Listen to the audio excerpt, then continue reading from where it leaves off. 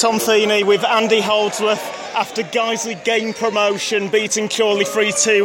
Andy, just how are you feeling, mate?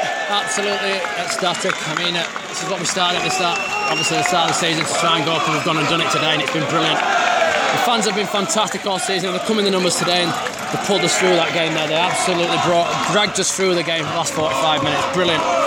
Just what was said at half-time, because the difference in the two halves was incredible.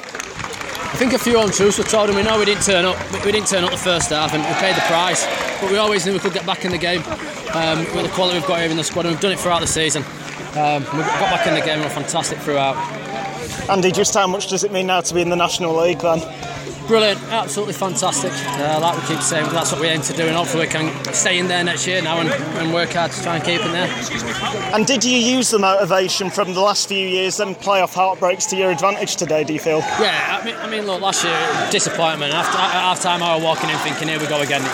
This is not our year again, but we stuck to his guns and we stuck to the task in hand, and that's how we've come through. Brilliant. Well, Andy, congratulations. Enjoy the party now, mate. Cheers, mate.